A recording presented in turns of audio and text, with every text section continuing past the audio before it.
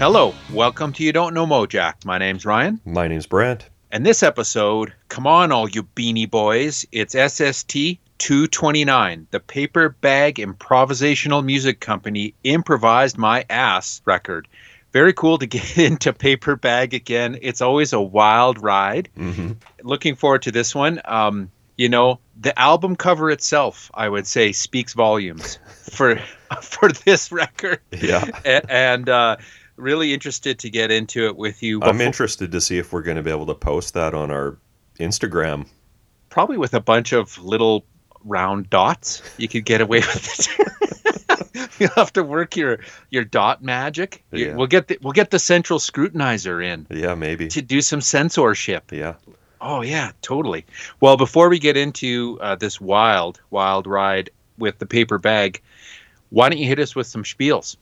All right. So, Ryan, as you know, I was out of town for work a week ago, and there was a record store 2 blocks from my hotel. Oh, yeah, so, right. So I walked over there. Nothing super mind-blowing for records. Pretty pricey. How many times did you go, though? Well, a few. I always scour the used CDs looking for gems. Nothing. Wow. But they had an entire wall of tapes, and then I ended up buying a shitload of tapes. And, oh, wow. And as you mentioned, I took down this huge pile of tapes, sat there calculating them all in my head, put, half of them back, knowing full well that entire time that I was coming back the next day to pull them back off the shelf and buy them, which is exactly what I did. So good for you. Yeah. I still have most of my tapes that I've had all these years. I'd say a good 90% of those I've ended up buying on LP or CD over the years. But there's stuff in my tape collection that I don't own in any other format, or was never even available in any other format. And I still listen to tapes. So quite a bit recently, actually. It's kind of fun and nostalgic for sure. And I am not an audiophile at all, so the quality doesn't really matter to me so much. Yeah, you just got to crank the treble, and you're good. You're good. No, I have an equalizer hooked up to my cassette deck, so no way, I can get it sounding pretty good. Oh, right on. So yeah, some of these I own in other formats, but the price was right, so I bought the tape. And some I don't own at all, so I'm gonna just give you 10 that I bought. Just 10? Yeah. Did you buy more than 10? Oh yeah. I'll probably give you 10 more next week. Did you have to whip out your head cleaner? No. All right, Matt. Hit me with 10 cassette tapes that you could not live without. Yeah, and some of these were sealed even. Okay, Junkyard, 6s, 7s, and 9s, the 1991 follow-up to their classic 89 debut, still with Brian Baker and Chris Gates in the lineup. Not hair metal, so don't even go there, Ryan. This is a lost classic. By 91, nobody was really interested in this kind of stuff, although the Black Crowes were still huge in 91, 92, and so were Guns N' Roses for that matter. This is such a great record. It should have been huge. Awesome album. Speaking of the Black Crowes, a band I recently heard of in Crowes drummer Steve Gorman's excellent autobiography. The band is called BR 549. They toured a fair amount with the Crowes in the mid-90s. I don't think I'd ever heard that name before until he mentioned them. Super interesting choice for them to take out on tour. Straight up honky-tonk country, like that Bakersfield Dwight Yoakam style. They all looked the part too, like, bolo ties and all those things. It's now what we now call alt country or Americana, I suppose. I picked up their debut self-titled album on Arista from 1996. It's really great. I'm on the lookout for more. BR 549. Wow. Yeah. Speaking of roots music, here's a cool one, Ryan. Grievous Angels is the name of the band. This is the Canadian Grievous Angels, not the US one with albums on Bloodshot. Do you know who the Grievous Angels are, Ryan? I don't, but it's so funny because I've got a Can Rock spiel, and I'm going to just peek inside my books real quick here while you're talking about them.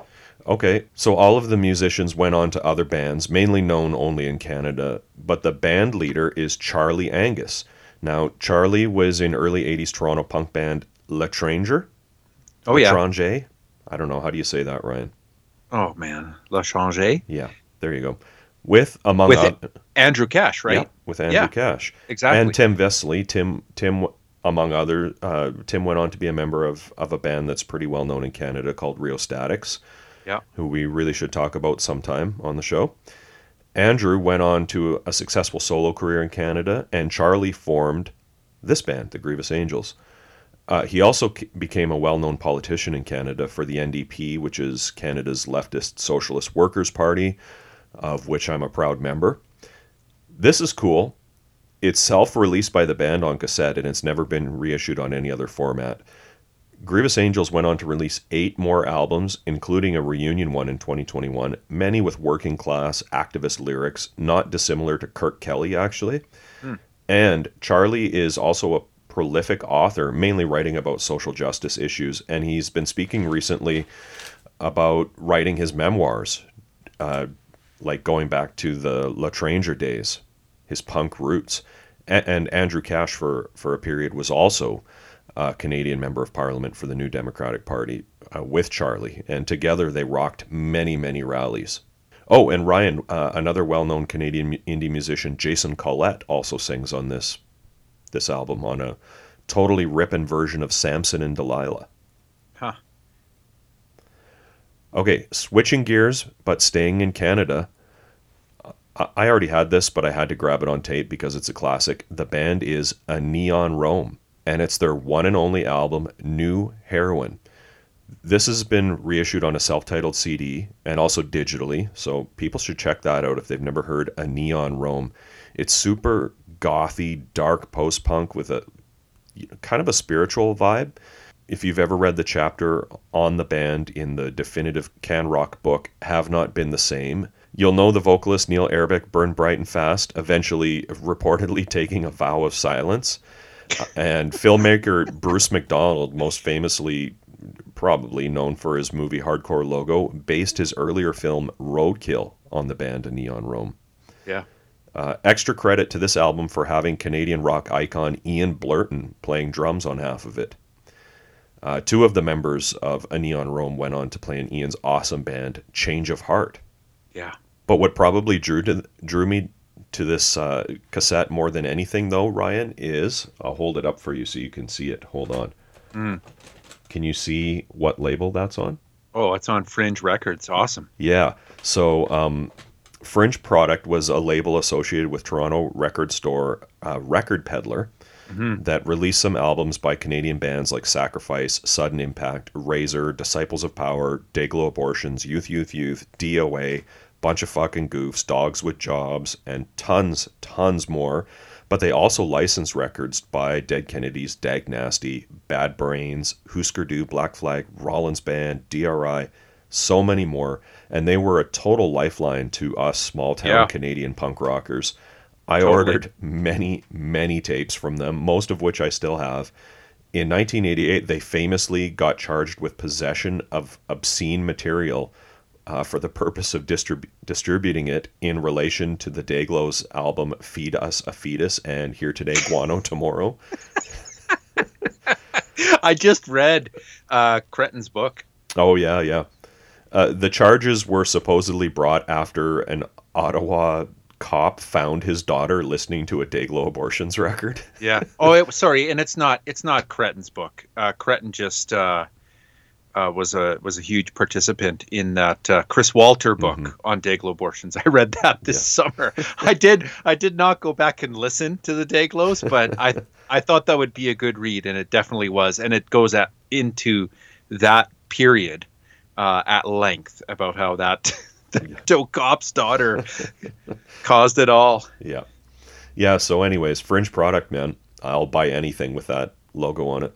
Okay, staying in Canada for one more. I bought the second Doughboys album, 1989's Home Again. Now, like you, Ryan, I've heard this album like 100 billion times. And back in the day on a dub tape, I had it with that on one side and Happy Accidents on the other. Oh.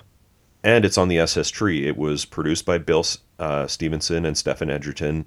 All-time classic, Ryan. And you know what's cool about sometimes buying something you already own but on a different format? You listen to it again.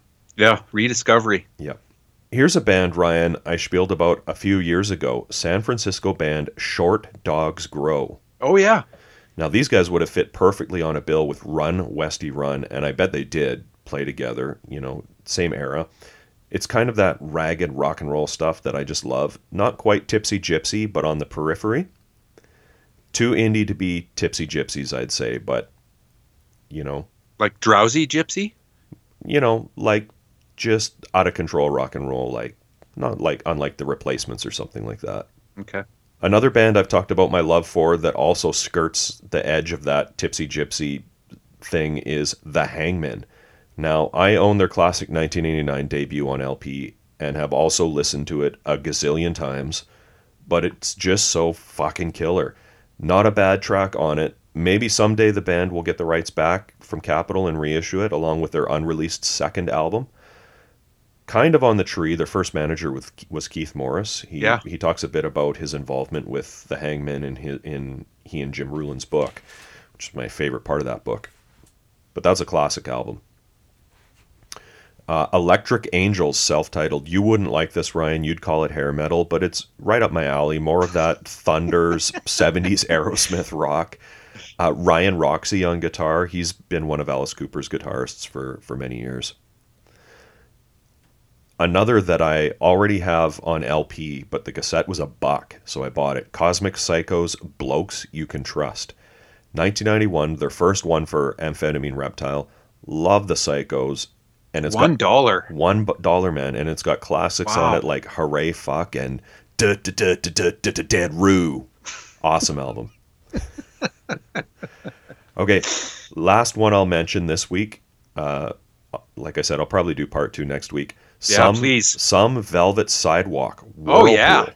1993 on K Records. Now we're talking. Yeah, believe it or not, my first K cassette. I don't own any other K cassettes. We've talked about them before, but holy shit, I just got off on this so hard this week. I have to think that putting Velvet in their name was a reference to the Velvet Underground. Some serious VU vibes going on here, and it's on the tree. Steve Fisk plays organ on it as well. Yeah, all those records by Some Velvet Sidewalk are good. We spoke about them before, about how, like, way back when we first saw that movie, Hype, you saw Some Velvet Sidewalk, and you're like, and it was at that point, I went to go see Hype in the theater, never heard anything about Some Velvet Sidewalk. That's how, like, this is before the internet, right? Yep. And I remember seeing them like, oh my God, that's totally out there.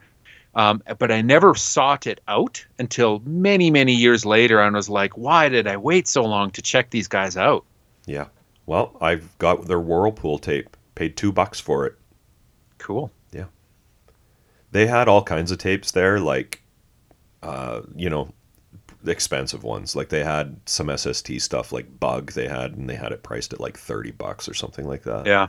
Pass.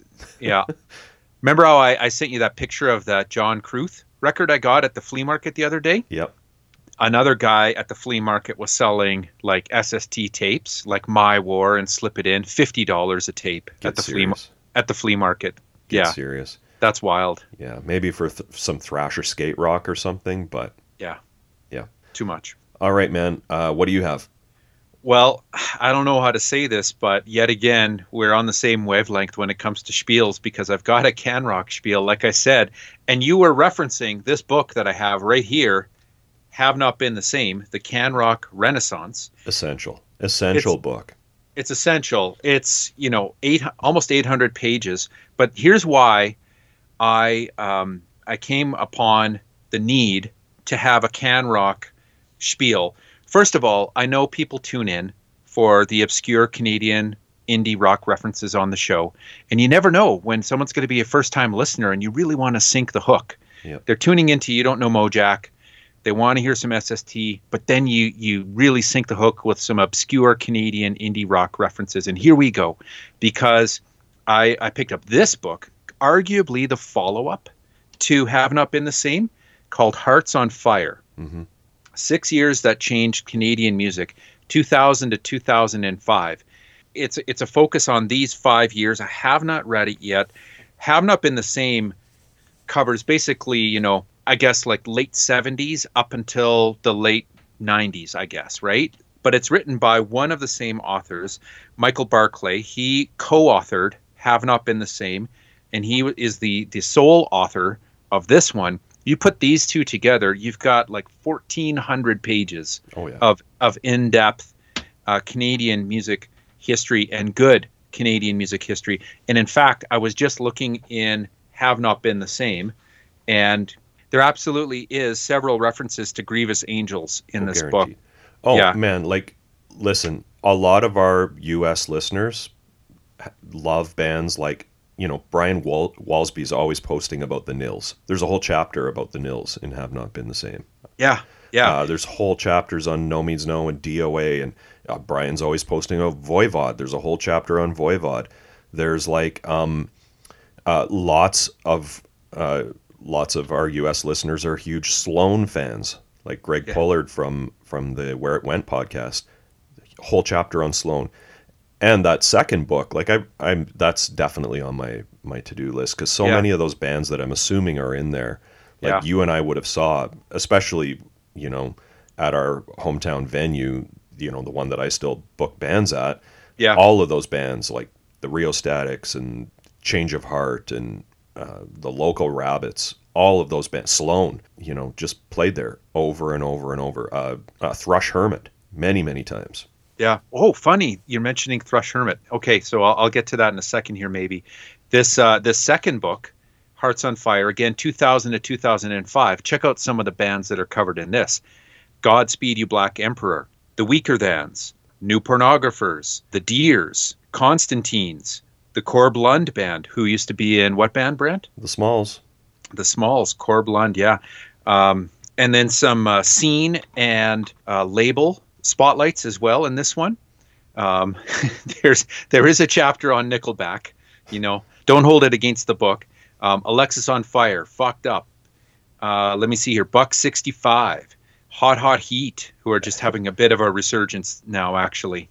Every single band you just mentioned, with the exception of Nickelback, has played at that club. Yeah. It's interesting. They put Arcade Fire at the end of this book. It'll be interesting to read that, given how they have hit the press lately. Yeah. But anyways, here's where I'm going with this.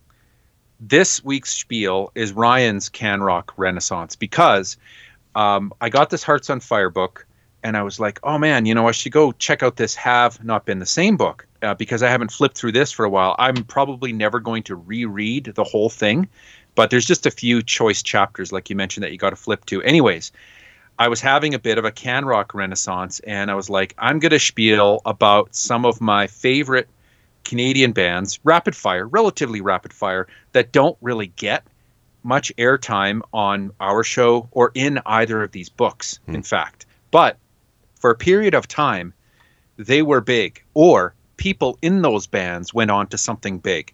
And these are the bands that, like, if you were at home, Brant, watching the CBC, and you had just finished an episode of, I don't know, like the Beachcombers or the Edison Twins or Danger Bay, and you stayed up late and you were going to watch then like Ear to the Ground, or The Wedge on Much Music, or maybe even Rita and Friends, Brant. Remember Rita and Friends? I do, and the bands on Rita and Friends? That's like the Canadian version of the Johnny Cash show. Yeah. But they would have... I'd say the Tommy Hunter show was the... Well, Rita and Friends came after Tommy Hunter, but right. You're absolutely right. Good one.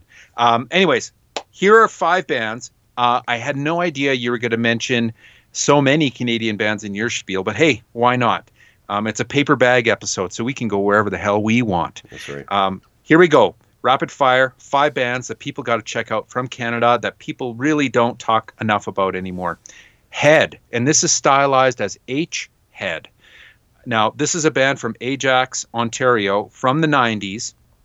Noah Mintz was the lead singer and guitarist, who became a pretty famous, I guess, in Canada, like producer and engineer. But I think they're probably nowadays, their claim to fame is this is Brendan Canning's first band, or one of his first bands. And Brendan, of course, famously started Broken Social Scene. But their 3 records, Fireman, Jerk, and Aussie, from 92, 94, 96, respectively, They're still just amazing 90s indie grunge rock, great songwriting, great playing. They kind of went through a rotating lineup of drummers. Really, Noah and Brendan held that band together. Go and check out their videos for the songs Answers or Flower. It'll just take you right to the 90s, and amazing, amazing tunes. And Brent, a live version of Answers on Rita and Friends is on YouTube, so you can always check that out. Band number 2, I don't think you can sound any more Canadian than this. Salmon Blaster. Do you remember Salmon Blaster? I do, yep. Yeah. So from London, Ontario, they put out a self-titled CD in 96, and actually they had a 7-inch just before that called Vroom. Check out their video for this song Freeway. Again, great pop punk grunge type of tunes from the mid 90s. And Yeah Right Records is releasing this year a double LP collecting all of their tracks, including their unreleased second album. This is one of those Canadian bands that were, about to or did kind of get scooped up by a major, and then their album never came out. Kind of like the Primrods, right? Yep. All right, band number 3, Mystery Machine. Yes. I was digging Mystery Machine so hard this week. Oh my gosh. Formed in 1990 from Vancouver. Their first 3 records, Glazed, 10 Speed, and Headfirst Into Everything, are absolute Canadian indie shoegaze classics. Like, they are start to finish amazing. And Brent, you and I saw them open up for DOA way back when, and it was one of the best shows of all time. I saw them lots of times, man. They were total road dogs, and living in Western Canada, you got to see them quite a bit. Yeah, they put out a bit of a reunion album in 2012, Western Magnetics. Doesn't really grab me as much as the first 3, that kind of the original era of the band, but I got back into listening to it again this week, and it's worth your time. All right, now I'm going to go all the way to the East Coast. I'm going to go to St. John's, Newfoundland, and mention Hardship Post. Kind of that Halifax pop explosion, as it was called in the early 90s, kind of when Sloan really made that area famous. And then they eventually got signed to Sub Pop. Definitely got to check out some Hardship Post. Their 1995 album, Somebody Spoke, just awesome. Still killer, grungy, but Eastern Canadian grunge, like in the best way. And they put out tons and tons of singles. Hardship Post, amazing. We've talked about them before for sure, because somebody reached out to us. I'm sorry, I can't remember the name, but talking about Hardship Post bootlegs and how they sourced them. I can't remember the story, but I'll dig it out. Yeah, do it. Okay, and finally, just again, I'm going 5. There's dozens and dozens I could go into, but here's number 5, and probably the best known one, but I got way back into them this summer. In particular, this is a band that my buddy Derek tipped me to when he and I were roommates way back. He pushed their record Love Terra on me. This is Eric's Trip. Yep. Just killer, from Moncton, New Brunswick. Started in 1990. Tons and tons of records, also out on Sub Pop. Their records like Love Terra, Forever Again, Purple Blue, their Peter EP, Rick White and Julie Doron, really kind of the most famous people in the band, but all of the people in Eric's Trip went on to tons and tons of other amazing bands. Eric's Trip eventually evolved into Elevator to Hell, then Elevator Through, then Elevator, really becoming Rick White's project. And we've spoken about Rick before because he had a really close relationship with the Sadies, of course. Mm-hmm. But Eric's Trip, I mean, kind of like Canada's Dinosaur Jr. and Sebadoh at the same time. Yep. Just awesome. All of their records are great. And here we go. This is another reason I wanted to mention this week. Rick White has a new record out. It's coming out in a couple of weeks. It's called Rick White Plays the Sadies. Really a tribute to Dallas, of course, who tragically passed away not too long ago. Go to the Rick White Bandcamp or the Blue Fog Records Bandcamp, and you can pick that up. You definitely need to get into that. I checked out some of the tracks. Rick plays all the instruments on this tribute to the Sadies. And just killer. Eric's Trip, Hardship Post, Mystery Machine, Salmon Blaster, Head. Great Canadian stuff there. Have Not Been the Same, absolutely essential book. And this new one, which I'm hopefully going to crack over the upcoming holidays here, Hearts on Fire. Can't get enough of this stuff. Have you ever been to Rick White's YouTube channel? No. Okay, I'm not even going to tell you what he does on there. What? But just go on, find his YouTube channel and check out what Rick White does in his spare time these days. Okay. It's completely unrelated to music, but it's such a cool project. Just go and check it out. Oh, okay. I thought you were going to maybe mention his other band that he just put out. This band called Old. You ever heard of that band? No. So Old is a new band that Rick White is in. It's a totally hardcore band. It's hardcore, and they released their latest record on cassette only, Brent. Cassette only. We've talked about Eric's trip before. There's a book. I've spieled about it long time ago, written by a Eric's Trip super fan that grew up like skateboarding with those guys and stuff. Yeah. Great band, nicest guys. They used to come into this record store that I worked at way back. Like when Julie would come in and flip through the singles, it was like, you know that movie High Fidelity, when that one musician comes into the store and it's like, oh my God, look who's in here, you know. Yeah. Julie and Rick were in the store, just blew our minds. Nice. Okay, well, go on Rick's YouTube channel and tell me what you think. Okay, I'll report back on your tape grab. Your tape grab part 2 next week. All right. Let's get into some Paper Bag. History lesson, part 1. All right, Brent. So this is episode 4 on Paper Bag, and everyone is different. Everyone is wild. I kind of, every time I come up on a Paper Bag record, I kind of go, like, I understand why these guys were not really on everyone's favorite list when it comes to SST. But then I put it on and I listen to it and I go, man, there's actually some stuff here that is like amazing. Mm-hmm. People really missed out.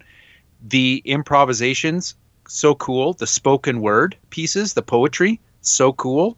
So I mentioned this is our 4th one. We had episode 76, Ticket to Trauma. And then we had Greg Siegel on for episode 170, A Land Without Fences, and episode 200, Music to Trash.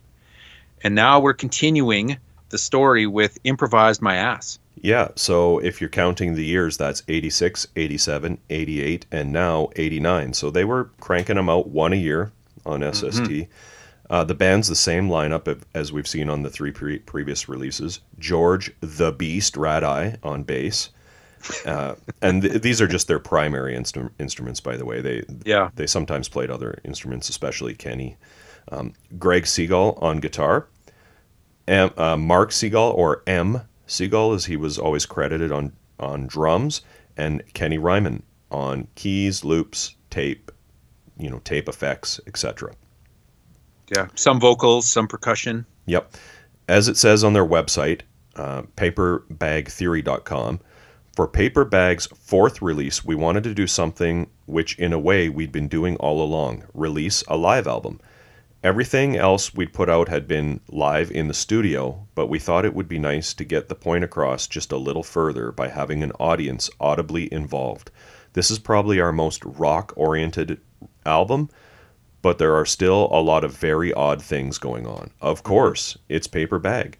Now, everything was engineered by Phil Newman, some at his Spinhead studio in North Hollywood, some, as it says on the jacket, at Jamie's dad's ranch, Canyon Country, California, and the bulk of it at Bebop Records and Fine Art, Reseda, California, all recorded in August of 88. Mm-hmm. Now, so I asked Greg some questions. So I asked if Spinhead was its own session or if the Spinhead stuff was from one of their previous sessions there. He told me it was the last one we did. We had a very small studio audience actually standing in the room with us. We knew we couldn't fit many people in there, so before the gig, Dave McIntyre and I got party favors they could blow on so they could clap and make extra noise at the same time. You can hear some of that at the end of Studio Hell, one of the tracks. He goes on, we also had a decent sized audience at the ranch sessions. Jamie's dad's ranch was an actual ranch property out in Canyon Country, which is basically desert. Jamie was someone associated with SST, but I can't remember what the connection was. We wanted someplace to do an outdoor show, and this was offered. Now, luckily, Ryan, for our listeners, as of January this year, Greg has put this album up on his Bandcamp. Mm-hmm. So there are some liner notes included with that, and of course everyone can listen to it there. It's not up on streaming sites, and it's pretty. I don't know. I've never seen it around. I don't know if it's hard to find or not, but Like a physical copy? yeah, Yeah, I'm not sure. I'm sure I got this online. I definitely didn't pick it up local or anything like that. And it was a sealed cutout copy that I yeah, picked up. yeah. So I've got some info here that's kind of a mix of stuff Greg told me, stuff from the Bandcamp, and stuff from their website. So here we go. When it was time for the follow-up album for Music to Trash, Paperbag decided it was time for a live album. But wait, you may ask, wasn't all your music live? Yes, it was, in the sense that it was recorded as it was made, on the spot, but no records were released of us playing to an audience. We thought maybe we ought to do that. We'd set up a special gig at Bebop Records and Fine Art. It was a small venue, but very much like home to us. Phil Newman set up a mobile 8-track recorder, and with Robert Eisenhammer doing live sound, we recorded a 2-hour gig, possibly the best show in the band's history. Yeah. And that was on August 20th, 1988. Nonetheless, it was decided that we should do at least one more show, just in case. So they did one again on August 28th, 1988, and that was this one. The second show was an outdoor show at a ranch in Palmdale. We made an event out of it and had Death and Taxes open for us, with duets sharing members of both bands going on, around, and in between. At the end of that show, we were all ready to go home. It had been a long day, and there had been problems getting things right. Also, the temperature going from burning to freezing as Desert Stew wasn't helping our mood, but we hoped the gig had produced some good tracks. When we listened back, however, the unanimous opinion was negative, really negative. We chose one piece, Beanie Boys Polka, to represent the gig. So it was voted that we do one more show, this time at Spinhead, where no mobile recording would be necessary. It wasn't a huge space, so the audience would be really limited. Still, it was an audience, so we went ahead with it.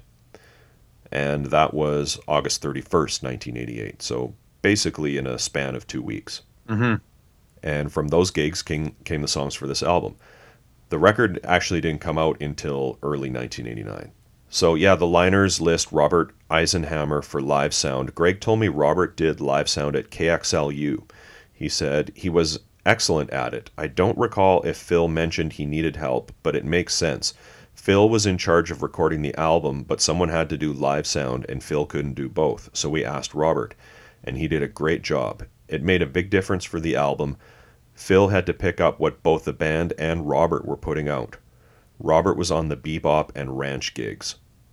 So yeah, like KXLU was the radio station that they played at, and Zoogs played at with Splat Wingers show and all that kind of stuff. Here's what it says on their website about the album's title.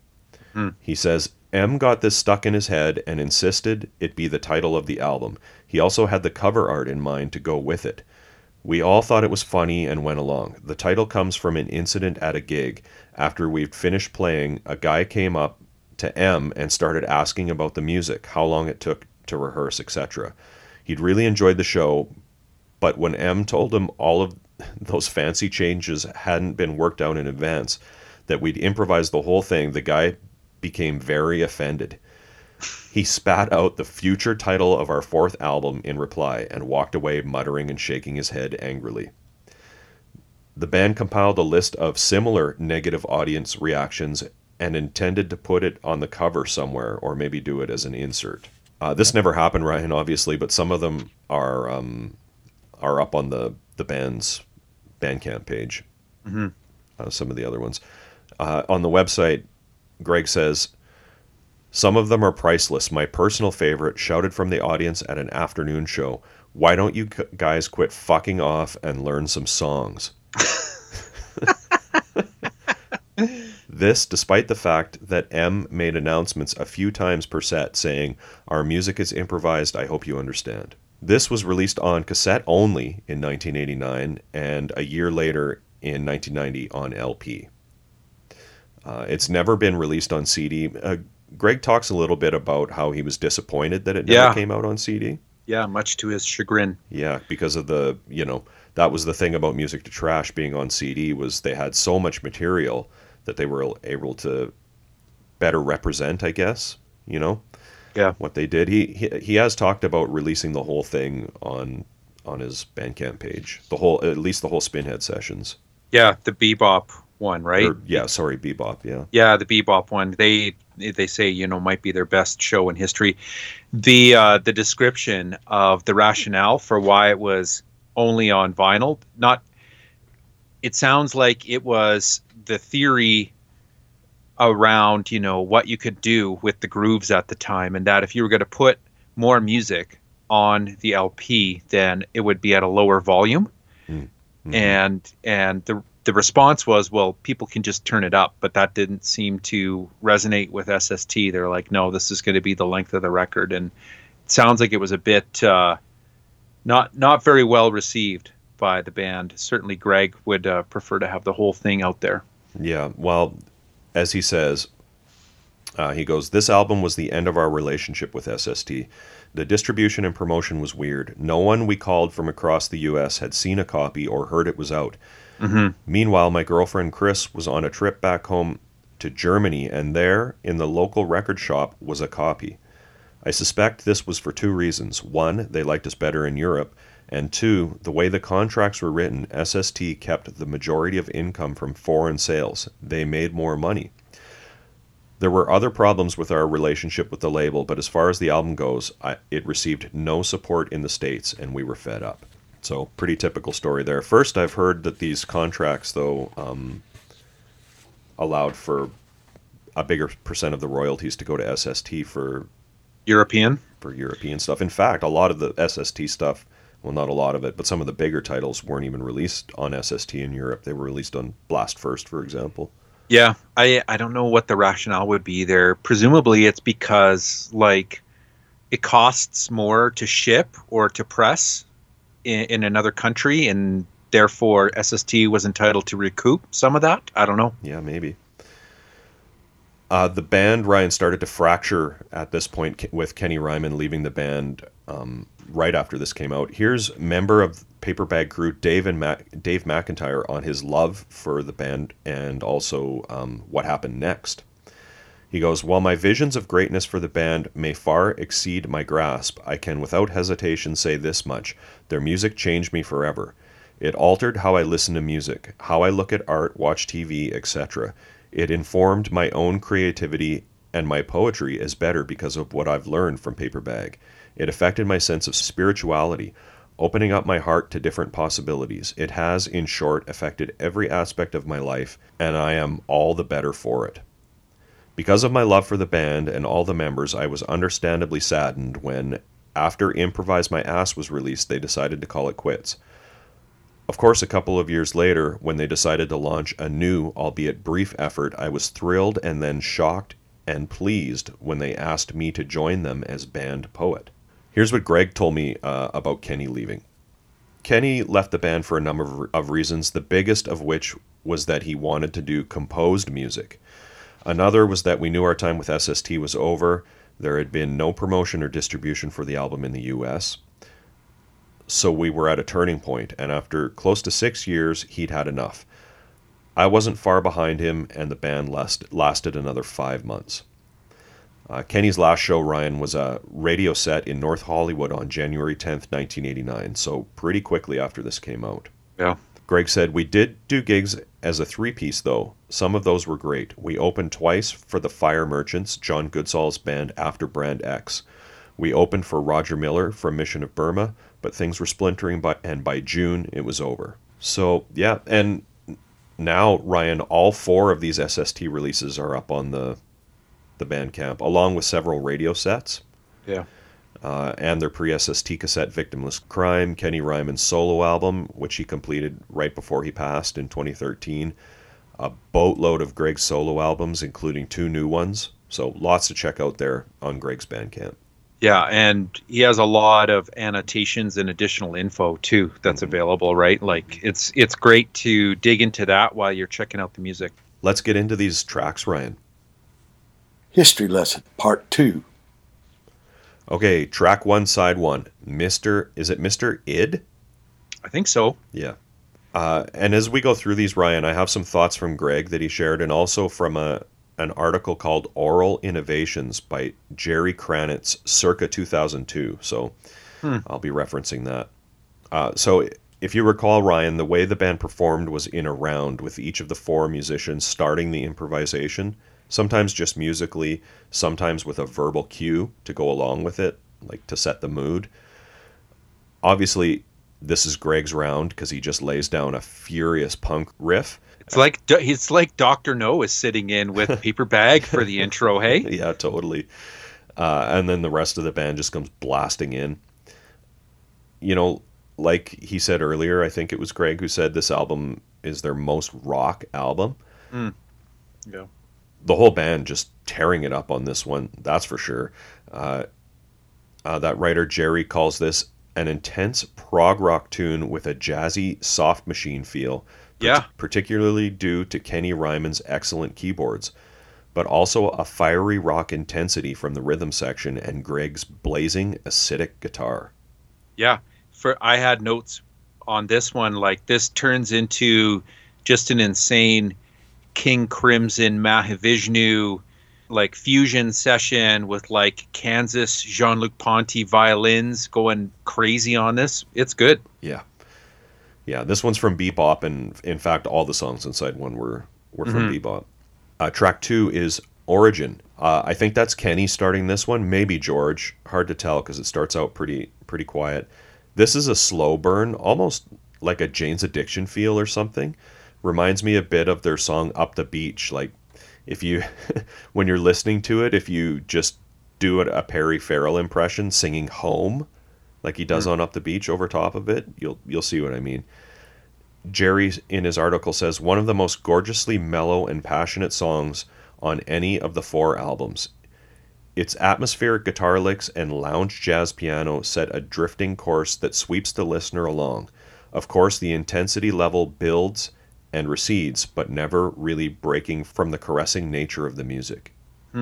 Definitely a 70s fusion vibe again for me on this one. It kind of reminds me of some of that Psychic Temple music that Chris Schlarb has been putting out on his Big Ego label. Definitely into that. The intro, maybe it's the Jane's Addiction part though, that kind of eerie sound. It reminded me of, like, you know, those whirly tubes where people kind of spin those around, right? Do you know what I mean? Well, there's one of those actually coming up in a bit here. Yeah. So, okay. Well, I did some whirly tube research, actually. Should I hit it now or wait? No, just hold off. Okay. Yeah. Whirly tube research. I did some whirly tube research. Okay. On the Bandcamp liner notes, Greg mentions the last note of this song is George kind of resting on the bass note, and you hear his chord crackle or something like that. Yeah. He kind of talks in the liners about how they had a strict policy of never fixing anything, you know, after it was recorded, like in the studio, but he did fix that when he put it up on Bandcamp. Yeah. It's always bothered him, he says. Okay, track 3. I Live in LA. Okay, here's what Greg told me. Mark played whirly tubes. Oh, no way. Exactly what he said while doing the poetry. They make the whistling sound you can hear at the beginning. And then he had round container lids on his floor tom heads for the strange sounding fills. And then Kenny plays vacuumette on this song. Okay. Do you want some whirly tube research then? I guess so. Because I thought I heard it. I thought I heard it on track 2, and I heard it on this one too. But it's actually officially on this one. I Live in LA, which is a great poem, by the way. It's killer rap session there. But check it out, whirly tubes, also known as the lasso d'amour, or the Karuga tube, or the Karuga phone, or the sound tube, the musical tube, or the Bluegill resonator. I think that's my favorite. The Bluegill resonator kind of sounds like a Frank Zappa lyric. The Bluegill resonator. It's a musical instrument that consists of a corrugated plastic tube that one plays by swinging it in a circle, and the sound is made by the air moving through the tube. And I'm pretty sure the only place I've actually seen one played live was with the Weaker Thans. Oh yeah. they used to play a song, and there was like instead of a guitar solo, they had a whirly tube solo in one of their very slow songs. Okay. The Bluegill Resonator. Well, we had one when my kids were younger. I don't know what happened to it, but Oh. I love this song. I love Mark's delivery on the poetry. He's just so great at it. Yeah. I love the groove they go into for the second half of the song. I love Kenny on the vacuumette. Here's Jerry in his piece. He goes, starts off as a poetry rant, but soon turns into a thudding jam that's similar to much of avant-garde krautrockers' escapades work. Honestly, these guys are tough to describe, but that's the beauty of the bag. Honestly, Ryan, I wish there was more poetry on this album. It's one of the reasons I like Music to Trash as much as I did. Mm-hmm. Yeah, the words are good. Yeah. Okay, track 4 is Barbecue. Greg starts out with what I call a cocked wah. And then... What? That's what you call it. When a wah pedal is all the way, like your foot's all the way on it. I used to have like a very primitive early computer program with guitar sounds on it. Yeah. And that was one of the tones. Cocked wah. Like you're cocking the hammer of that's right. a gun? Yeah. Okay, except you're pushing it all the way. Okay, gotcha. He really rocks the shit out of that wah pedal on this one, Mudhoney style. Yeah, total wah-wah going on. It speeds up, slows down. All seems to be initiated, though, very much by the drums. Like, I think that they're taking their cue in the songs from the drums. Yeah. Jerry calls it an excellent prog psych excursion. Mm-hmm. Yeah, for all the prog sounds on this, especially the A side, anyways, I'm surprised you don't see more mention of Paper Bag in prog circles. Yeah. Like never, right? Yeah.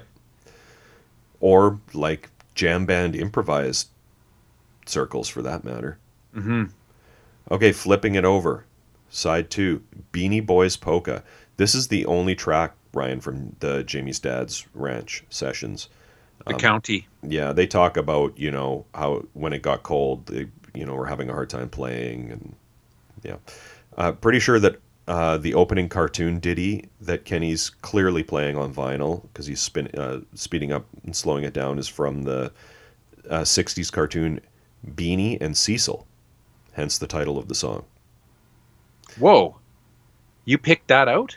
I just Googled Beanie Boy, and that's what came up. Oh, no way. You're probably right. I didn't think to do that. Good call. Wow. Well, it's clearly from a cartoon, right? Yeah. Oh, totally. For me, it was like, oh, this sounds like some vinyl or tape manipulation, circus music, cartoon music. But wow, that's pretty impressive sleuthing. Well, not really. It took one click. Yeah. I like the way they build the song kind of around that loop. Mm-hmm. And when you hear the audience respond at the end of this, you can tell it was recorded outdoors too. Mm-hmm. Yep. Yeah. Yeah. The audience. I mean, true. These were all live records. Speaking in terms of them being improvised, but you definitely get a sense of like the audience was into this. When you've got like a live audience, they were into the Paper Bag during these performances. Into the bag, man. Yeah. Yep. The second track on side 2, Frightened Lives. This is a track from Spinhead. A Greg round, I assume. He starts the track and everyone else falls in. Yeah. Here's what Greg told me. Kenny's lyrics to the song were based on a movie he'd recently seen called Tampopo, which, if I recall, was about a family who ran a company that made ramen, and they're trying to kill each other to take over the company. Well, that I'm going to look into. Yeah. Frightened Lives. And then track 3 on side 2, Mantell's Last Flight. Another one from Bebop. This is the longest track on the album. It's almost 8 minutes. All of these are actually pretty long by Paper Bag standards. Jerry calls it a standout track among all of their albums. He says, it begins with spacey Hawkwind guitar, ghostly space whispers, and bleeping UFO synths, but the increasingly steady drumming hints that they are about to take off. And indeed, they do. Yeah, it sounds like a theremin to me sometimes. The guitar goes acid frippoid ballistic, and the synths continue their sonic freakout. The pace shifts continually, moving through a jazzier segment, though the music never stops rocking. For me, Greg is the star on this one. He really tears shit up. Yeah. And then we go back to Spinhead for the last one, Studio Hell. I'm assuming this is George's round. It kind of starts out with a throbbing bass pulse. Hammer-ons, I think. Yeah.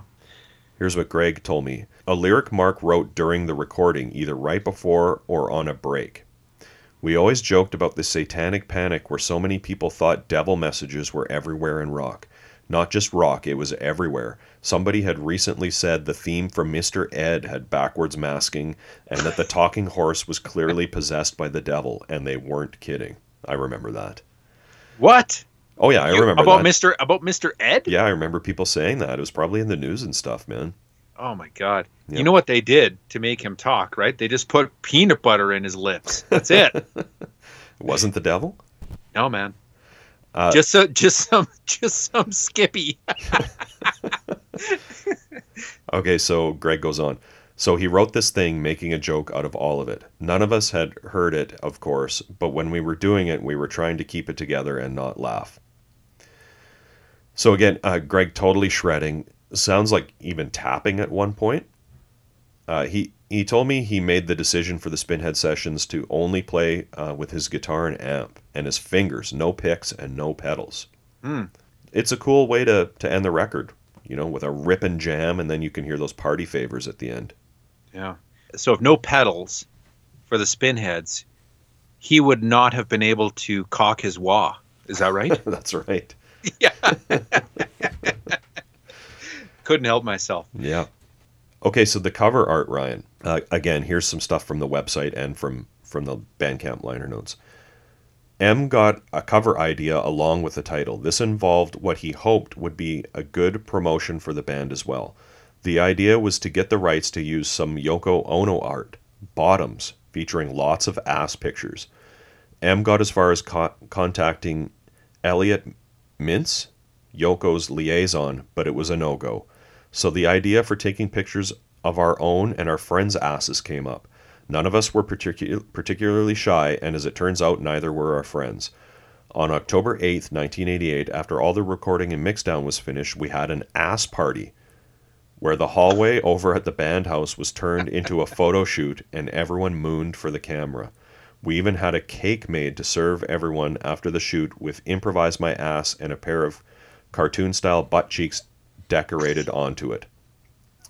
We put a waiver together, set up in the hallway of M's place, dubbed the band house as Kenny and George roomed there too. We asked everyone we knew if they would be willing to bring out the full moon to come and join us for an ass party. Many of the usual suspects who were friends of the band or personal friends volunteered to put their asses on the line. A picture of the waiver is included as an extra with a couple of names redacted. Their ass photo remains ours to exploit, but I thought a couple of them may wish to keep their anonymity, judging by the current state of relations with band members.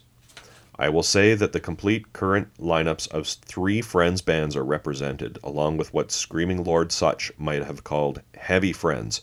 So I asked Greg to expand on this. I wanted to know specifically who the other bands represented on the cover were. Oh, yeah. He said, let's see, Dave McIntyre, Tom Shannon, and Harrison Pearl from Death and Taxes. Chaim Sosnow from Cold Sky, and the other members of that were George and Greg, so technically that's 2 bands. Enoch Hain from the Dickies. Richard Derrick, who was the original bassist for Paper Bag and worked on millions of other projects, including running a record label that released stuff by, amongst others, his old school friend D. Boone. This, Ryan, would be the Box of Plenty label that released the D. Boone and Friends. D. Boone and Friends. Oh, yeah. Cool. Yeah. Also the band members' significant others and everybody on the crew list not previously mentioned. So there is a crew list on the back cover. He said, I'm going off a release form we all signed, except that I'm pretty sure all butts were not accounted for and that some people came to the butt party and forgot to sign.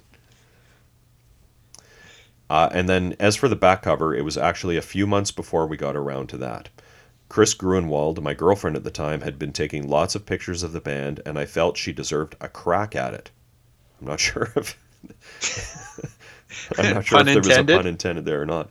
At this point, I'd been smashing acoustic guitars on stage for a while and thought that might make a nice visual. M agreed, but didn't want an action shot. He wanted something impersonal, and so we were instructed to be sure to get a few shots of the debris afterwards.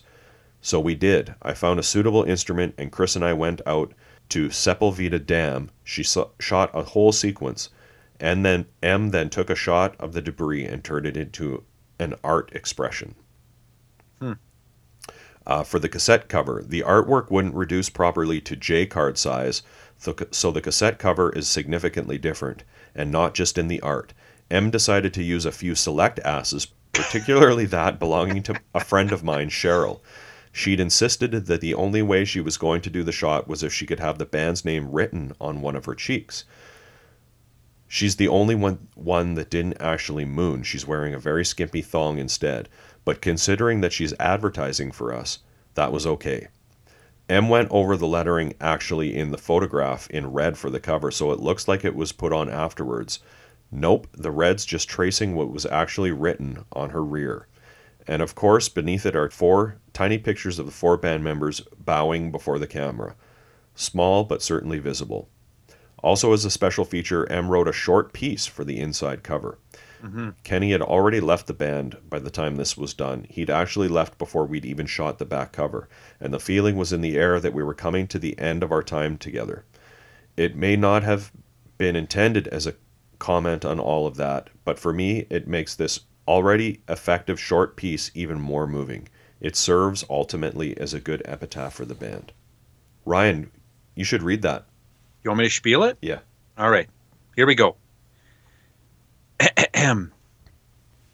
While art is not always trash, it is always disposable. And while it may have relevance, it also just takes up space. People seem to get attached to things destined to pass.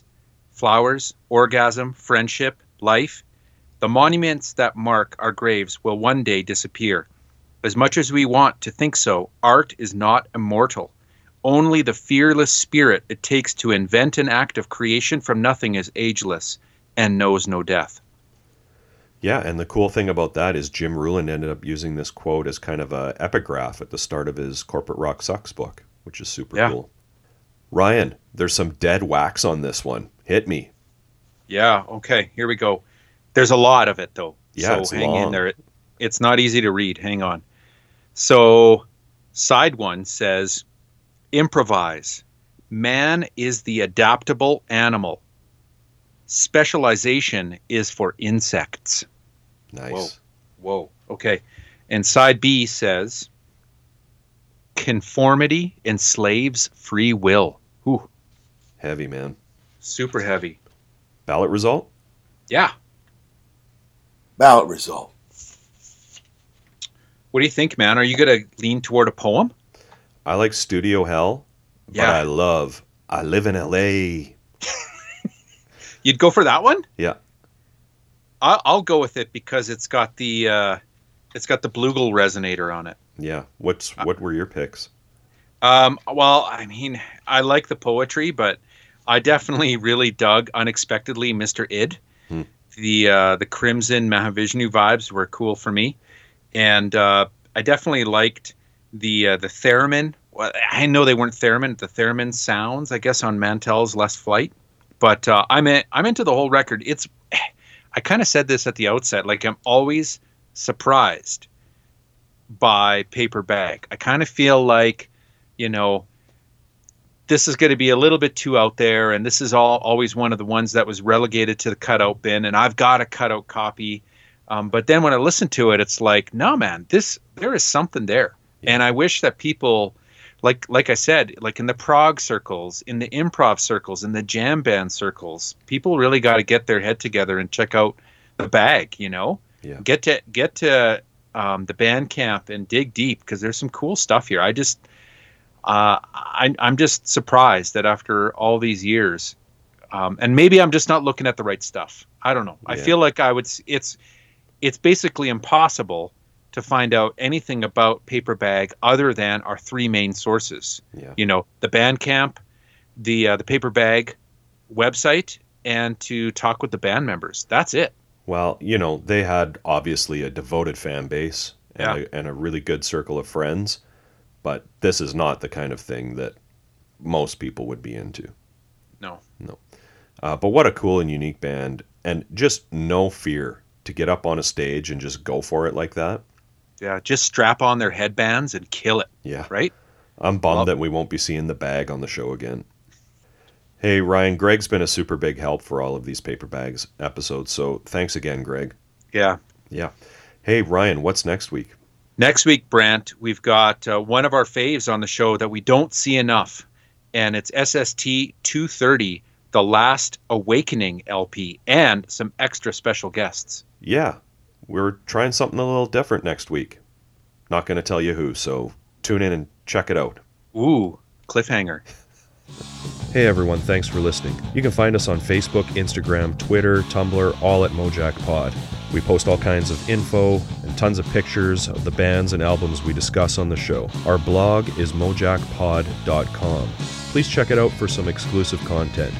If you like what we do and want to support the podcast, the best way to do that is to tell your friends about the show. Subscribing, rating, and reviewing on iTunes is also appreciated. We love hearing your opinions, corrections, and feedback, so feel free to post on our social media sites and send us an email to mojackpod@gmail.com. Thanks again for all the support, and we hope to see you next week.